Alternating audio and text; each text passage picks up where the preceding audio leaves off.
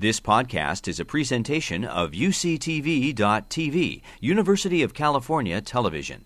Like what you learn? Help others discover UCTV podcasts by leaving a comment or rating in iTunes.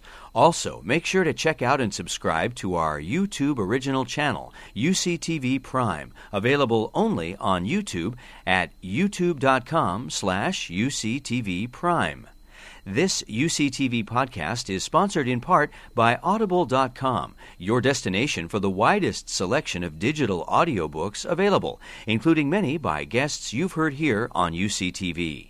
Audible.com is offering UCTV podcast listeners a free 30-day trial subscription and one free audiobook download. Just visit audibletrial.com/UCTV to sign up. That's audibletrial.com/UCTV. And thanks. So getting back on today's speaker, let me share the quick story and background how we finalized our today's distinguished speaker, Professor Sridhar Kota. Last year, during my coffee with Professor Kota in Washington, D.C., his passion for making an impact on U.S. manufacturing, distinctive policy insights, which I'll discuss later, and a phrase, publish and perish, instead of the legacy, publish or perish, distinctly ingrained in my memory. Hence this year, in the summer, as we were planning the list of speakers with the goal of bringing distinguished innovators from all engineering fields, Professor Kota's name totally stood out. Later, I'm going to introduce you as well. Over a chat with Dean Sastry, he not only had great words about Professor Kota, but strongly encouraged me to invite him, especially to know the perspective on advanced manufacturing.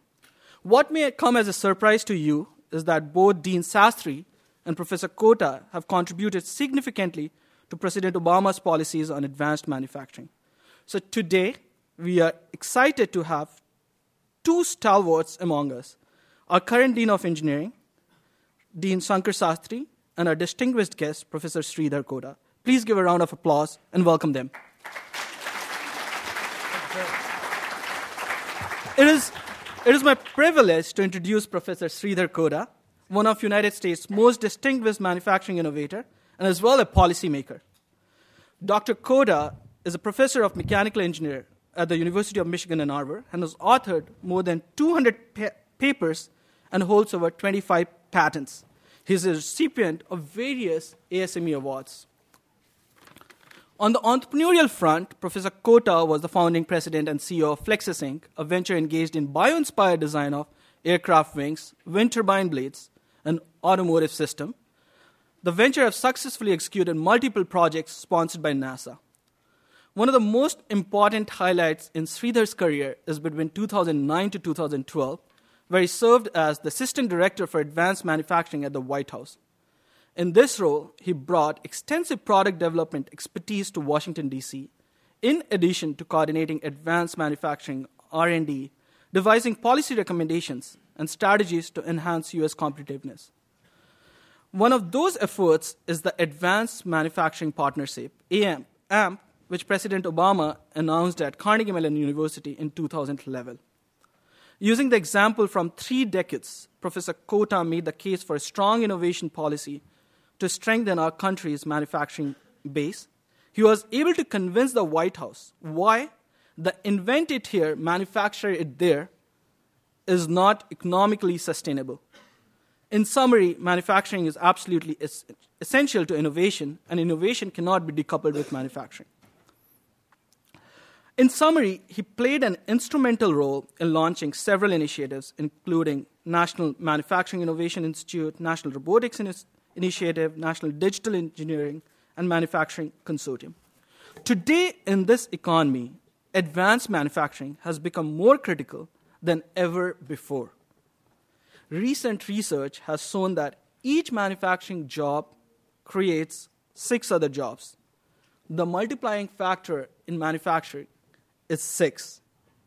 Even with such great need as well as opportunities in manufacturing, in this era of Zuckerbergs, and especially here in Silicon Valley, we sometimes forget the real engineering and wonderful manufacturing innovation opportunities in front of us. Hence today, I request Sridhar to share his knowledge and insights on what Silicon Valley needs to know about advanced manufacturing. Without further ado, ladies and gentlemen, Professor Sridhar Kota. Sridhar, the floor is yours. Thanks, Arnav.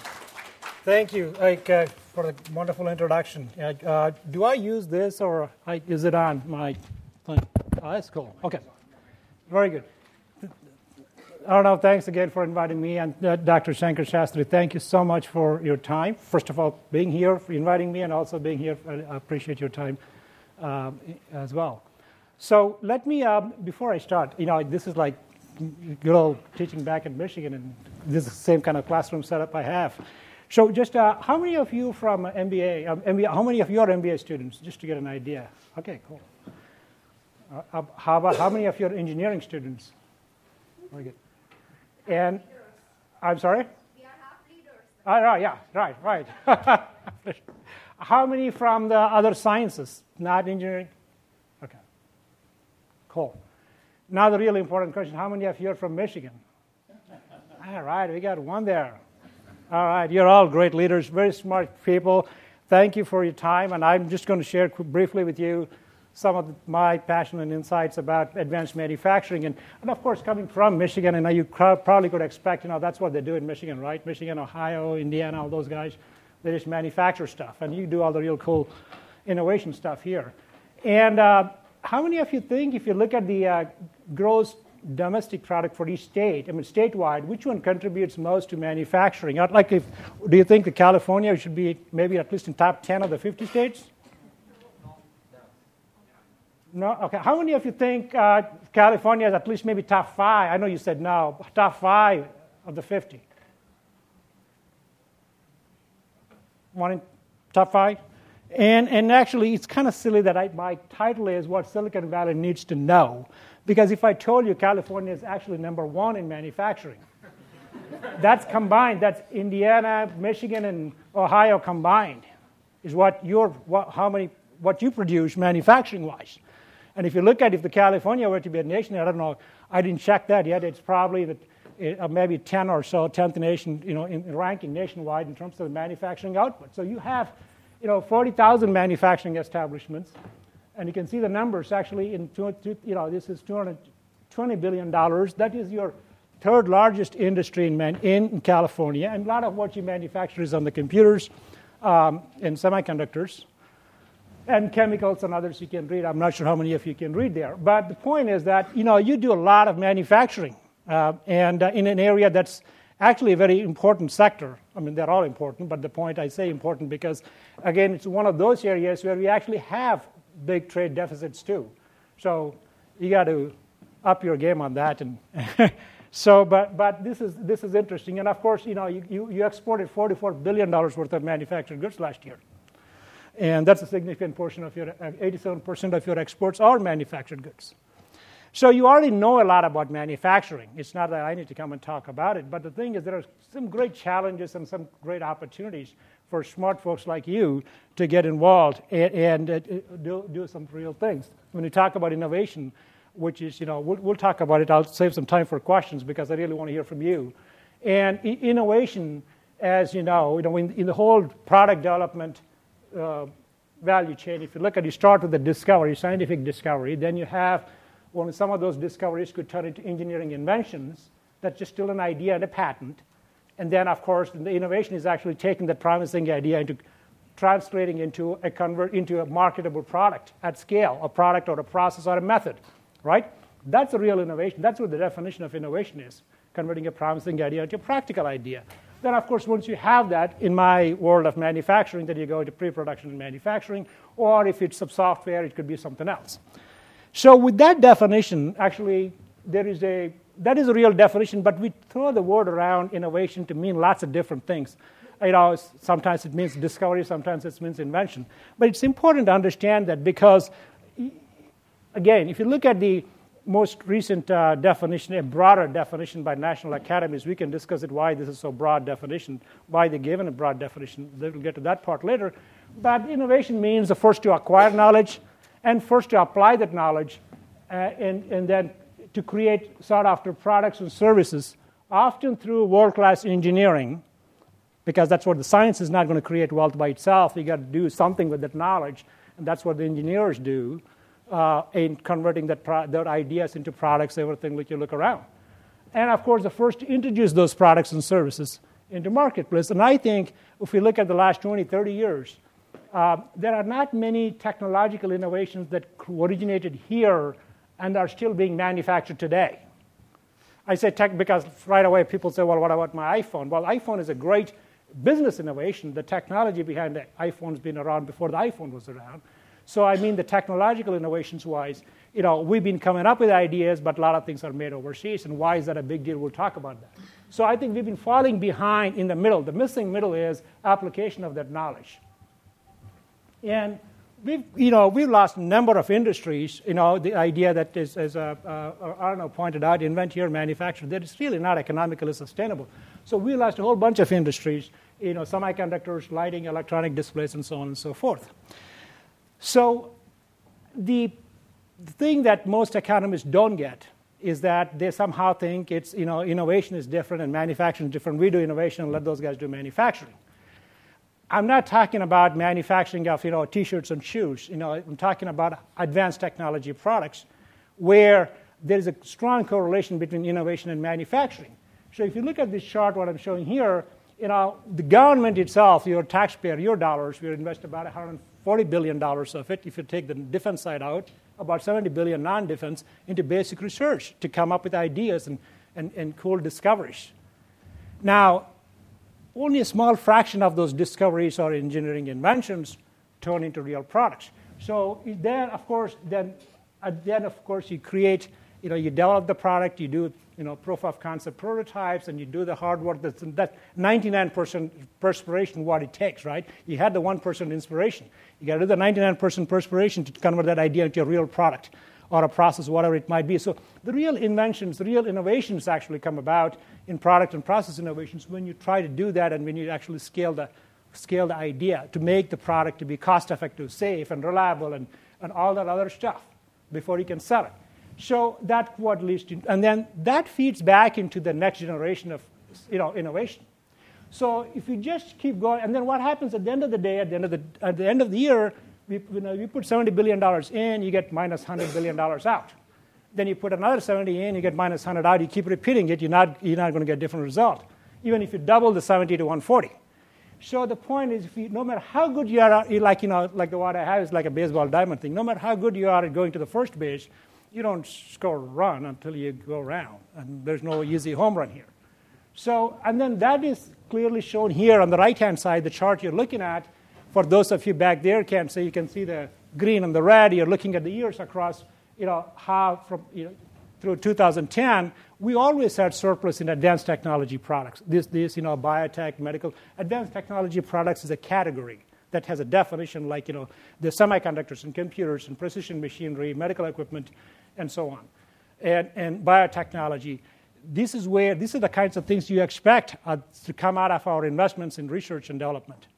So instead, we have negative balance there, as I talked about it. That's what we always had surplus that turned into deficit in 2001, and last year we had $100 billion deficit.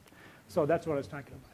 And here, if you look at, again, how many of you can read from there, I'm not sure, but what you're looking at this is taken from Pisano's article that says the ship is going, gone. It's listing all these different technologies from semiconductors and lighting and electronic displays, energy storage, computing and communications, and advanced materials. They're listed in each category. It lists, things that we already lost, and the ones that circled are at risk that we're going to be losing, or at risk of losing those technologies. All of the technologies listed here were largely invented here. They're largely invented in this country, but none of them are made here. So the point is, if we don't make today's advanced technology product, you lose your ability to innovate next generation product. So that is the challenge. And here is just one example. We all know nanotechnology, all the cool things can come out of it. Federal government invested, I don't know, right now about $12 or $14 billion to date. And what the chart you're looking at, I'm taking from Lux Research report. Again, on the y-axis, it shows the nanotechnology activity. The main body of the chart, all the circles represent different countries. So you have the nanotechnology activity on the y-axis and the technology development strength on the x-axis. So obviously you want to be on the right-hand side of the chart, so you're converting ideas into products. So if you look at the top half where there's a lot of activity, you can see where the United States is, it's off the charts almost. It's way up on the top on our activity. But if you look at the countries on the right-hand side, the dominant quadrant, you have obviously the usual suspects, Germany, Japan, South Korea, and Taiwan. And you can see how they have much stronger technology development process in place than we do. And for each of those charts, each of those dots, actually there are 3 dots, it shows the trends from 2007, 8, and 9, which way the country is tending. Well, obviously, for those of you who can't see, I want to point out that the U.S. is going in the other direction. We are in the ivory tower category, and we are going in the other direction. So that's what I mean by it's not enough to just to be coming up with ideas, but we got to convert them into products. Why can't we make Amazon Kindle here? The point is, a lot of the components that go into Amazon Kindle, from the injection molded case to the hard drive to the display and the flex circuit and the battery, all the supply chains for all these components are already in Asia. In fact, we had an opportunity with the Massachusetts-based E-Ink Corporation, some of you may know, that actually revolutionized what enabled Amazon to make Kindle, that key technology. But the point is the rest of the supply chains are there. They couldn't make it here in this country at all, so they sold it to PrimeView, and they ended up actually moving the company to Taiwan, and because everybody else is there. So this is sad in terms of this is an example of how it's not enough to be, once you lose your supply chains, and you won't be able to scale, and the point is if you won't be able to manufacture, so the next generation Kindle, where do you think the chances are it's going to be the invented or the next generation e-reader? Probably it's more likely to be there, more and more likely to be over there rather than here. That's how you lose the base. The other point I want to make is that, if the Kindle is not made in this country, none of us probably care. It's probably less expensive made in Taiwan anyway. But imagine if that Kindle were to be a defense-critical product. You don't want to be relying on somebody else because you can't make the defense-critical product in this country, and there are a lot of challenges involved in that. So there's another reason, too. It's not only economic security, it's a national security issue as well that we manufacture stuff here. And the R&D and manufacturing, especially in advanced technology products, are strongly coupled. And you can see that there is, the R&D intensive industries means those industries where the R&D over sales ratio is greater than 3%. And you can see how we are slipping already. Our R&D intensity is behind Germany, Korea, and Japan. On one hand, we are certainly losing in our advanced technology products. We are having trade deficits. But our R&D intensive products, which are also advanced technology products, we are falling behind as well. There's no question we're not going to make shoes and T-shirts. But once we lose the advanced technology products, I don't know what our competitive advantage is going to be. Because our competitive advantage has to be, high productivity, high-skilled workers, and high-tech stuff. So the one thing I want to point out is that the federal government invests, $70, $100 billion a year on basic research. And when people show the total U.S. R&D, they combine the federal part and I don't have a whole bunch of other charts, I don't want to bore you with it, but there's a federal investment and then the corporate investment. For large multinational corporations today, the R&D is mostly D. They are more interested in how to make today's product better, faster, cheaper, lighter. They're not so much interested in your cool idea with your synthetic biology or nanotechnology and how it's going to change the next generation lighting or what have you. They're too busy figuring out whether to go to Vietnam or China right now, making the product faster and cheaper. So their development is the current product. They certainly have a technology innovation part, which is incremental innovation, because that's the only way. They have the infrastructure invested in how to make the current product. There's a reason why they can't keep changing over and come up with a whole new way of making stuff. So their innovations are all incremental in nature, understandably so, and that's how they remain competitive. But the radical innovations that come with the cool ideas of smart people like you at the universities require carrying that cool idea and then taking it into maturing the technology and its manufacturing readiness. And nobody's doing that. That's where we have a major gap. So we got to put the D back in R&D. And given that there's a major disconnect between federal R and industrial D. See, back when we had Bell Labs and Menlo Park, they used to do these things, some of them. They used to do some of this. So they had the patient capital to invest in cool ideas to bring to the market to the next generation products. That's been gone. And, of course, when the manufacturing goes, as you know, the engineering goes, then the R&D started moving too. There are a number of examples from Intel to Applied Materials establishing more and more R&D overseas. In fact, in the last few years, the corporate America has invested 3 times as much in R&D overseas than they have in this country. So, to me, that's scarier than some of the other things in terms of not being able to manufacture Kindle. Now, again, you might think, I can talk all day long and talk about all these problems, but, if you got Chinese making, 1/10 of what we make here on hourly wage, how the heck are we going to compete? This is all R&D and all this stuff it's not, But the point is, it's nothing to do with the labor cost, especially the advanced manufacturing high-tech products. Look at what Germany is doing. Germany has 30 to 40% higher wages than the United States. That's not a low-wage country. That's more expensive there than here. So they have more, their wages are 30 to 40% higher. And, of course, they have a strong manufacturing base even through this whole economic downturn worldwide. And they have a positive balance in manufacturing advanced technology products. They are competing with the same China we are competing with, right? In all the other things, the bad policies and bad trade, free trade, unfair trade, whatever it might be, they are competing with the same country. And yet they have a positive balance, and they show that, and then we invest 6 times as much as China does in R&D. I'm sorry, 6 times as much as Germany does in R&D. But there's one particular category in that whole investment where they spend 6 times as much as we do in called industrial and production technology. That is the 99% inspiration part, perspiration part. Taking an idea from smart guys like you and then putting hard work in, maturing the idea, developing, testing, validating, back and forth, going in circles until they get the product that is acceptable to the customer. And then that's when they de-risk it, then, of course, the private sector would be happy to invest and scale it. That's the difference. So just in 2008, we had a $800 billion deficit, and they had $200 billion surplus.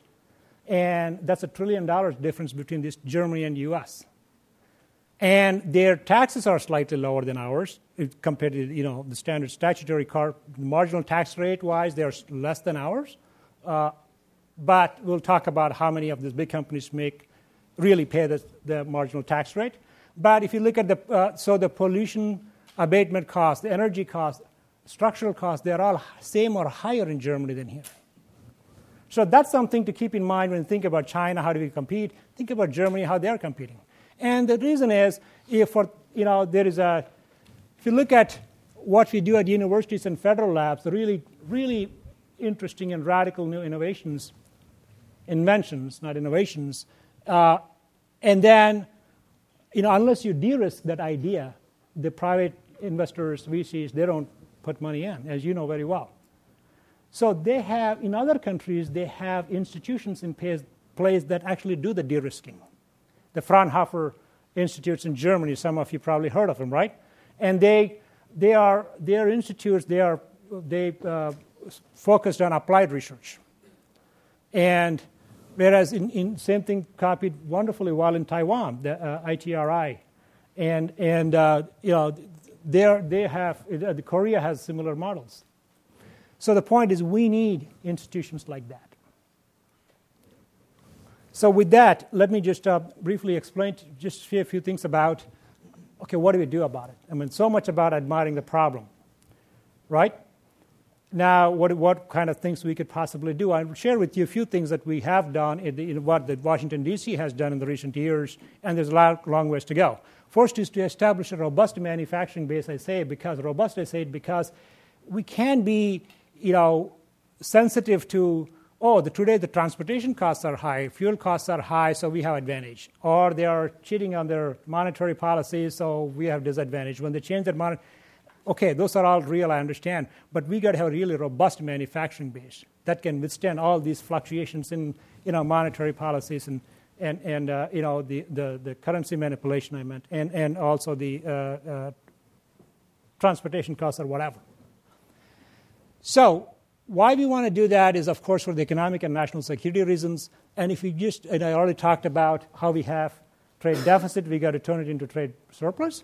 I just want to give you one of the statements made in public more recently about how we have 1 million electronic parts in the counterfeit parts in our military equipment, which is what I was talking about.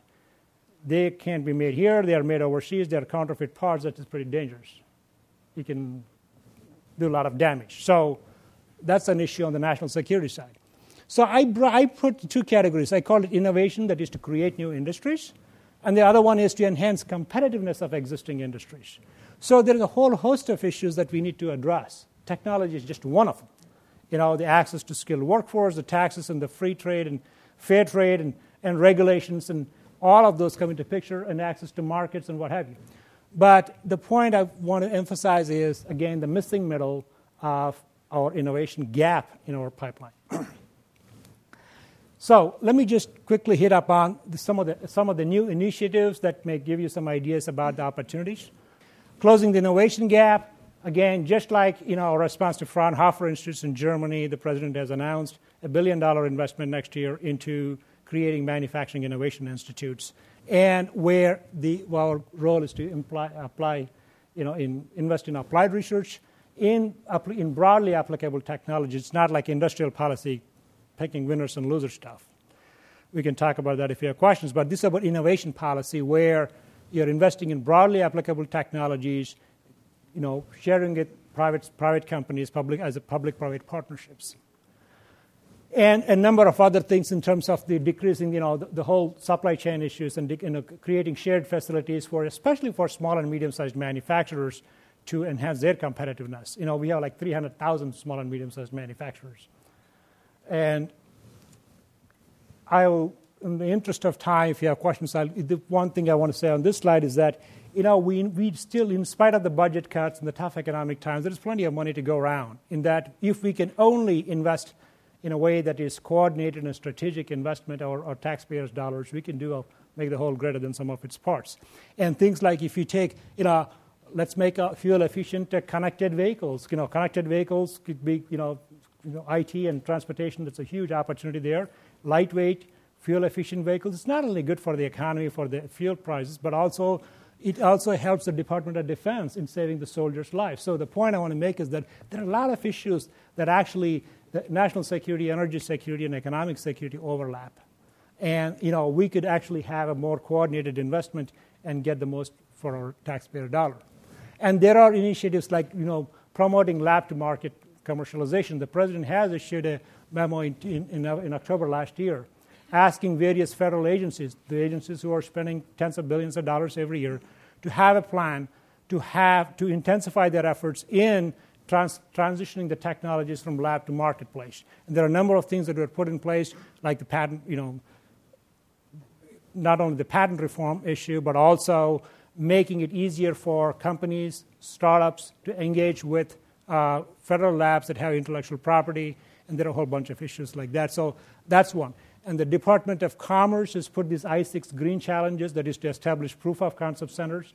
So you have a great idea for on a particular high-growth technology area, they provide money to establish a proof of concept centers, which is much needed for startups and to actually create value.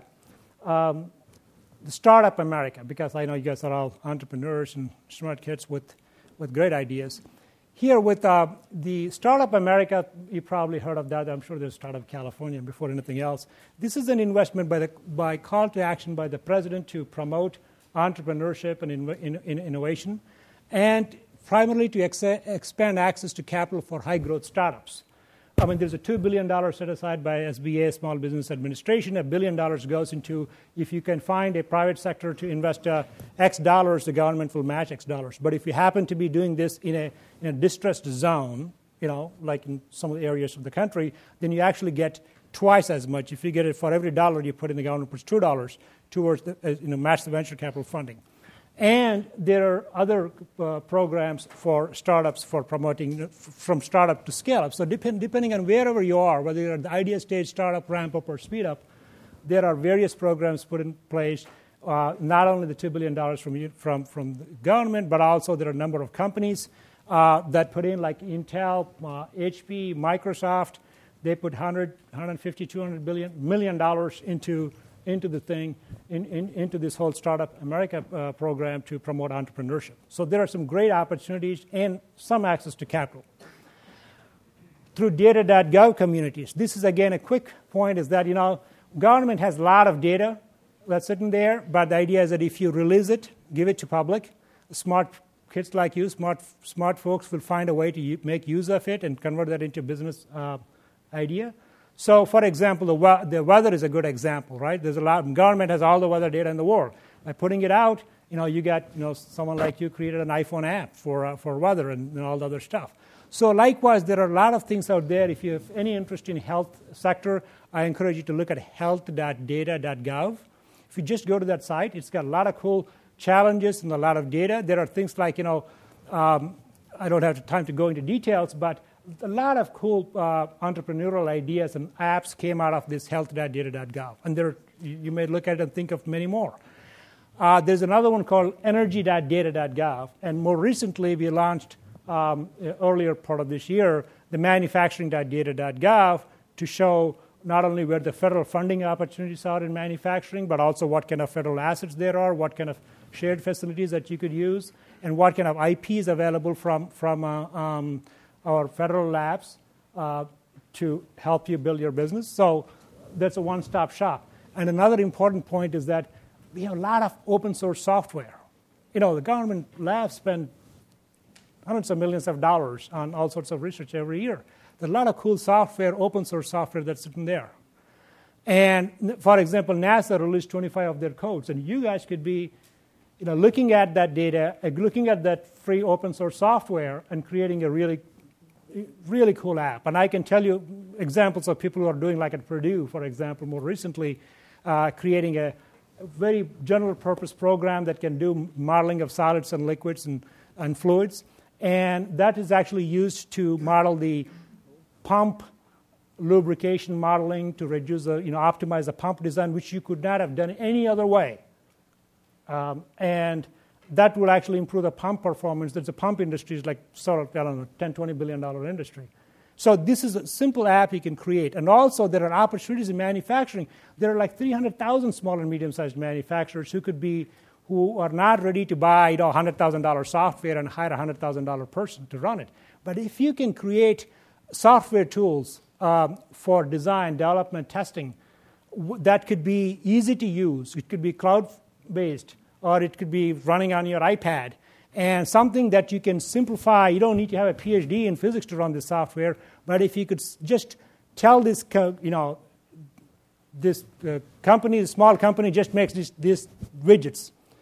Don't need to know all about the mold flow for all these complex viscoelastic fluids and all that stuff. You just want to know how the heck to make it, how to make it so there's no seam here, how to make different size pens.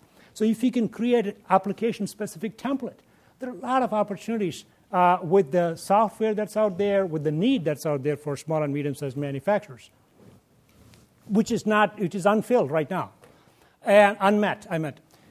If you go to challenge.gov, just remember that there are, again, this is another initiative where for promote entrepreneurship, the government has put these challenges online and encouraging, increasing the pool of participants. Just to give one example, there are like 150 challenges, and actually inspired by X Prize originally. Because the nice thing about challenge is that for the government or anybody, you only pay for results, right? You establish a goal without choosing a particular approach, and people come up with different ways of solving it. One example, NASA has been struggling with, for example, how to predict the harmful radiation from the sun so that they can protect their satellites and humans in space. And it's a complicated process in terms of predicting it correctly. And they've been working on it for years, and I don't know how many millions they spent. They put that challenge out here. This guy is a semi-retired radio engineer from New Hampshire, saw that challenge and sold it for a $40,000 prize. They're implementing it, which is like, Who would have thought of that? So there are a lot of cool challenges out there for, again, entrepreneurial ideas. And here is another example of how, Department of Defense would have these big fat cat contractors come up with a new vehicle design, maybe 3 or 4 or 5 of them, right?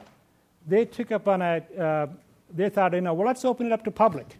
They worked with Local Motors in Arizona and then said, we need a design for this combat vehicle. And this guy sitting in that corner over there, this Victor Garcia, an immigrant living in Southern California, doing some lowly clerical work, but always had passion for design. So he saw this challenge. His design won. There were 159 valid entries came. Rather than usually they have 5 to choose from, Defense had 159 to choose from, and his design was the best. And they took 3 months to convert that into a product and into a vehicle and drove it up to Washington, D.C., to Pittsburgh for an event and delivered it to the president. So this is another example. Again, there are, defense buys, they spend $200 billion every year buying manufactured goods, more than anyone else in the world, right? $200 billion, more than that. And they reach to like 30,000 small and medium-sized manufacturers when we have 300,000 medium manufacturers. They reach to only 1/10 of the potential participants.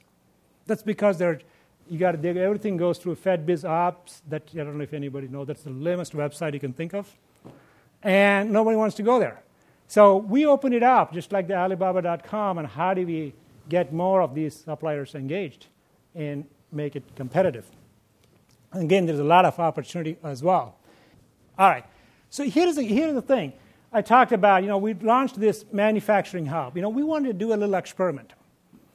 These small manufacturers, like all of you now, even all our friends from, even though you're not in engineering, you know that too, smart guys. The modeling and simulation tools, you can design your product, you can test it, you can engineer it, you can optimize it, and you can even figure out how it's going to be made. You can do all the simulation. You can do everything on the computer, right, before you make anything. That's been around for 30 years, and all the companies do it all the time, all the big companies. But that's software tools which can reduce the product development time, improve the quality, and reduce costs, very well proven tools. 85% of our small and medium-sized manufacturers, right, they don't use them because it's too expensive, it's too complicated.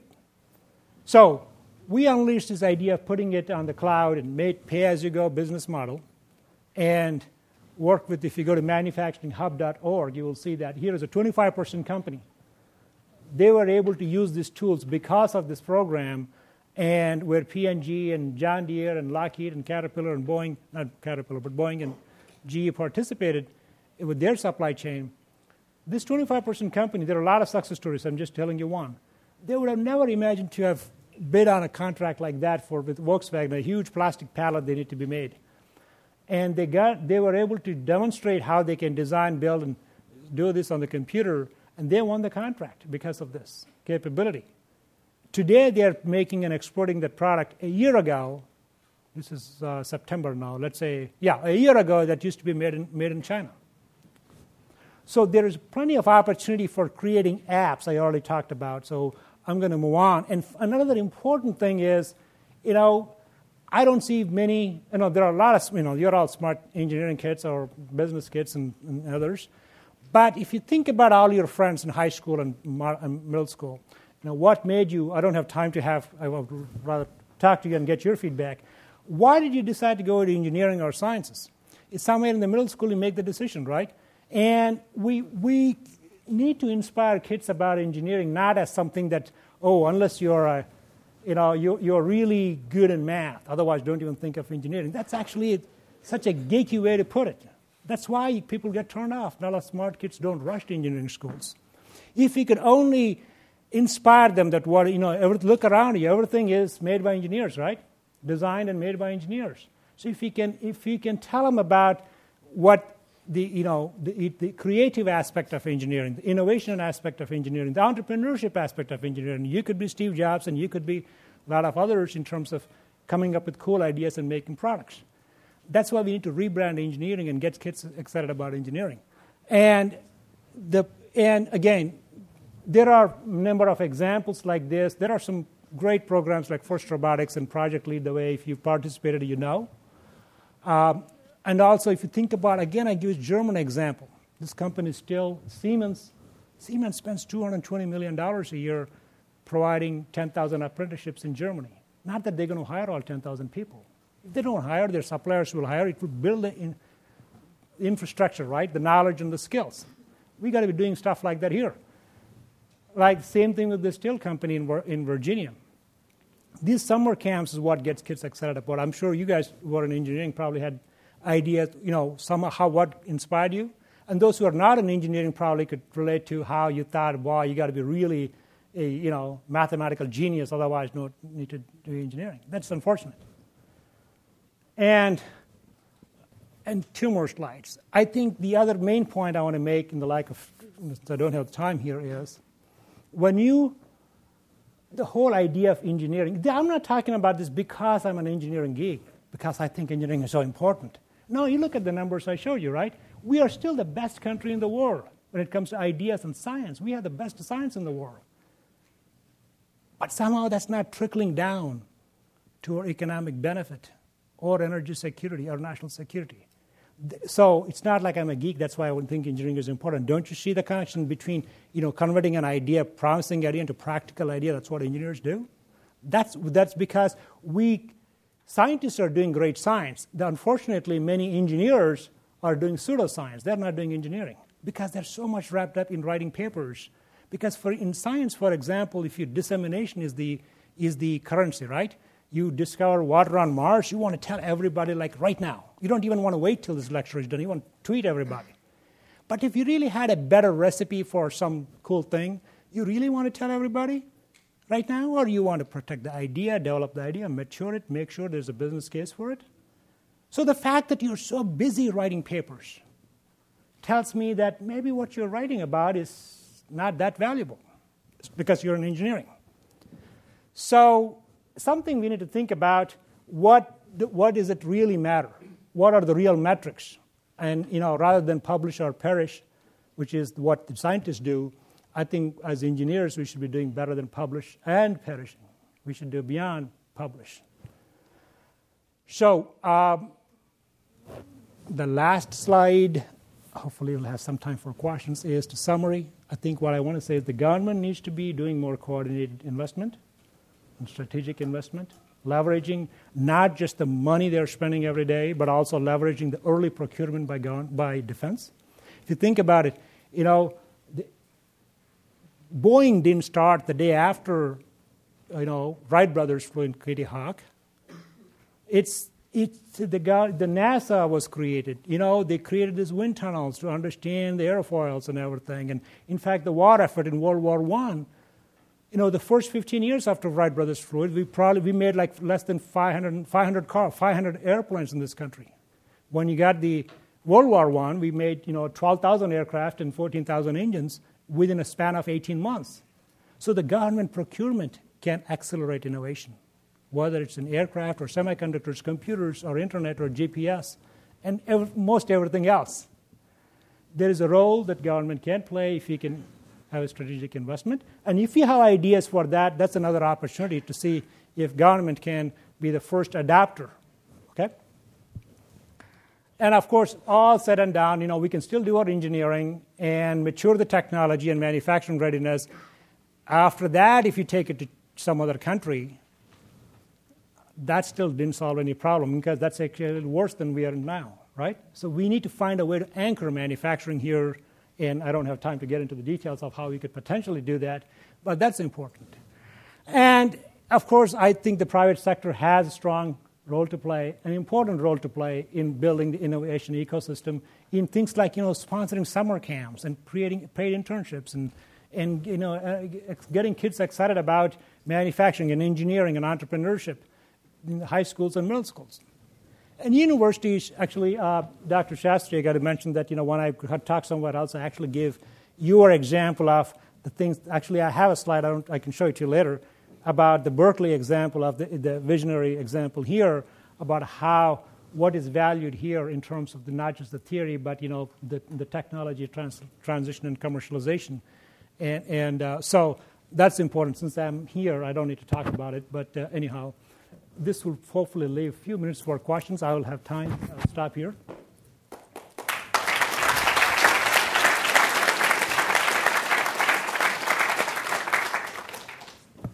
Why don't we take a couple of questions, and after that, all the people who has questions then can come front. We can have a chat session with Professor Kota.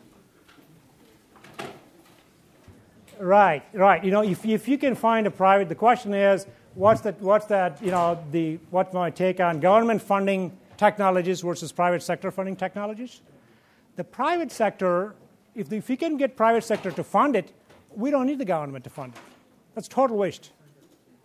But there are a lot of technologies. The reason the emerging technologies which have broad applications, the private sector doesn't fund, because no one company or no one industry can reap all the benefits. That's called market failures, right? So where the societal benefit is much more than the company return on investment.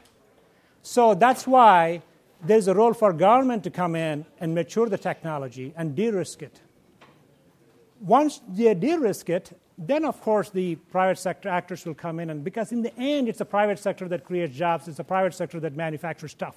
Government doesn't make anything, but they don't have the patient capital to mature technology, especially if your competitor is going to benefit from your inventions, right? That's where there is a real role for government and for public-private partnerships. That's what the new Manufacturing Innovation Institute's idea is about. Because the government has a role in funding basic research, but when it comes to applied research, we want private sector to also have a skin in the game. So I don't know if I answered that question. So here is how, here is a theory. I mean, in practice, I don't know how it's going to happen. Is the government will say, if you have a technology, there could be an open solicitation, they're not picking a particular technology or the other, right? Here is a solicitation that comes out saying that, we'll put, $50 to $70 million if you come up with a technology that has high growth potential both in employment and output, whatever the technology is, right? If it's not in the next 50 years, in the next 5 years, high growth potential. And where you demonstrate there are market failures, that there's no private actor coming to fund it, right? Because this is something, this technology, if you invest in roll-to-roll manufacturing of flexible electronics, it will help flexible displays, it will help solid-state lighting, it will help thin-film batteries, it will help a few other things. So they're all different industries, you see. So if you demonstrate that this is a broadly applicable technology, and there's a market failure here that the government, okay, that's the criteria. The other one is if the U.S. still has an opportunity we have the first mover advantage. What I mean is if the ship has already left, no point chasing that. That's gone. And if you have industry willing to not just participate, but co-invest, right? That's when you'll really know whether this is for real or this is just an academic exercise. So if you do that, the government will put 50% and industry put 50%. You put a consortium together where you have university and industry work together, universities and industry, both small and large companies. Small companies are the ones who are the startups, and small ones are the innovative ones. But we still need the large ones because in the end, they are the ones who have the capability to scale up, right? And you create this shared facility, and you could actually help a whole bunch of companies and startups and small businesses using the shared facility. That itself could create. So that's how, this is the framework of how we're going to set it up. And the idea is to set up about 15 such institutes. Yeah. And what kind of company? I mean, you don't need to tell me the name of the company, but what kind of product is that? Small size or a big size? Or? Big size, and they provide to the Department of Defense. Okay. Before I answer the real question, the Department of Defense get a great customer, but also you don't have the volume, because when that's not going to be enough to sustain in the real world, so you need to find the commercial counterparty, but that's anyway. Okay, one of the customers. Okay. So on that note, again, that is why I give the Germany example. Somehow Germany is doing it. Somehow Japan's doing it. Germany pays 30 to 40% higher wages than us.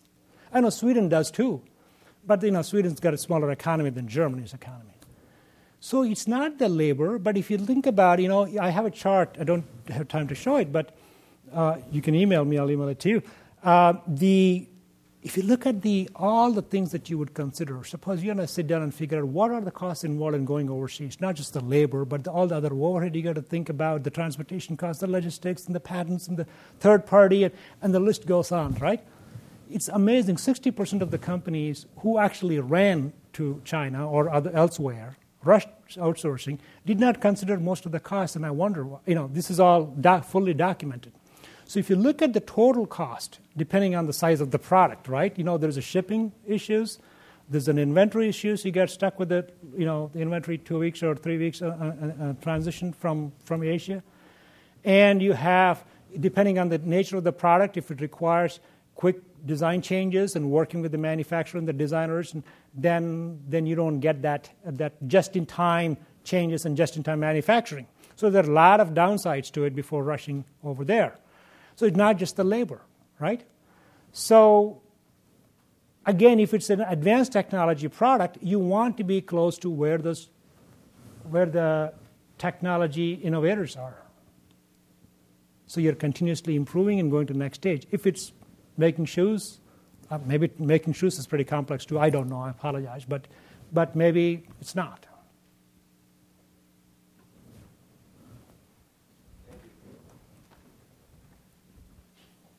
So, Dean Sastry had a really interesting idea. As you might have looked in the presentation, that Purdue came up with a really cool app for the fluid model, as well as the product design. I was wondering, would you guys be interested in it? And we can throw up a challenge. If Purdue can come with it, I'm sure we can come with it as well. Oh, yeah. You guys are. I'd go to that Grand Challenge website. Challenge.gov. I'll send everyone the link about kids. it. Probably we can do a hacking event out at the Skydeck Incubation Center. Sridhar was out there, and we can do it. So once again, I would like to thank Sridhar for his insightful talk, and thank you, students. You've been listening to a podcast by University of California Television. For more information about this program or UCTV, visit us online at uctv.tv.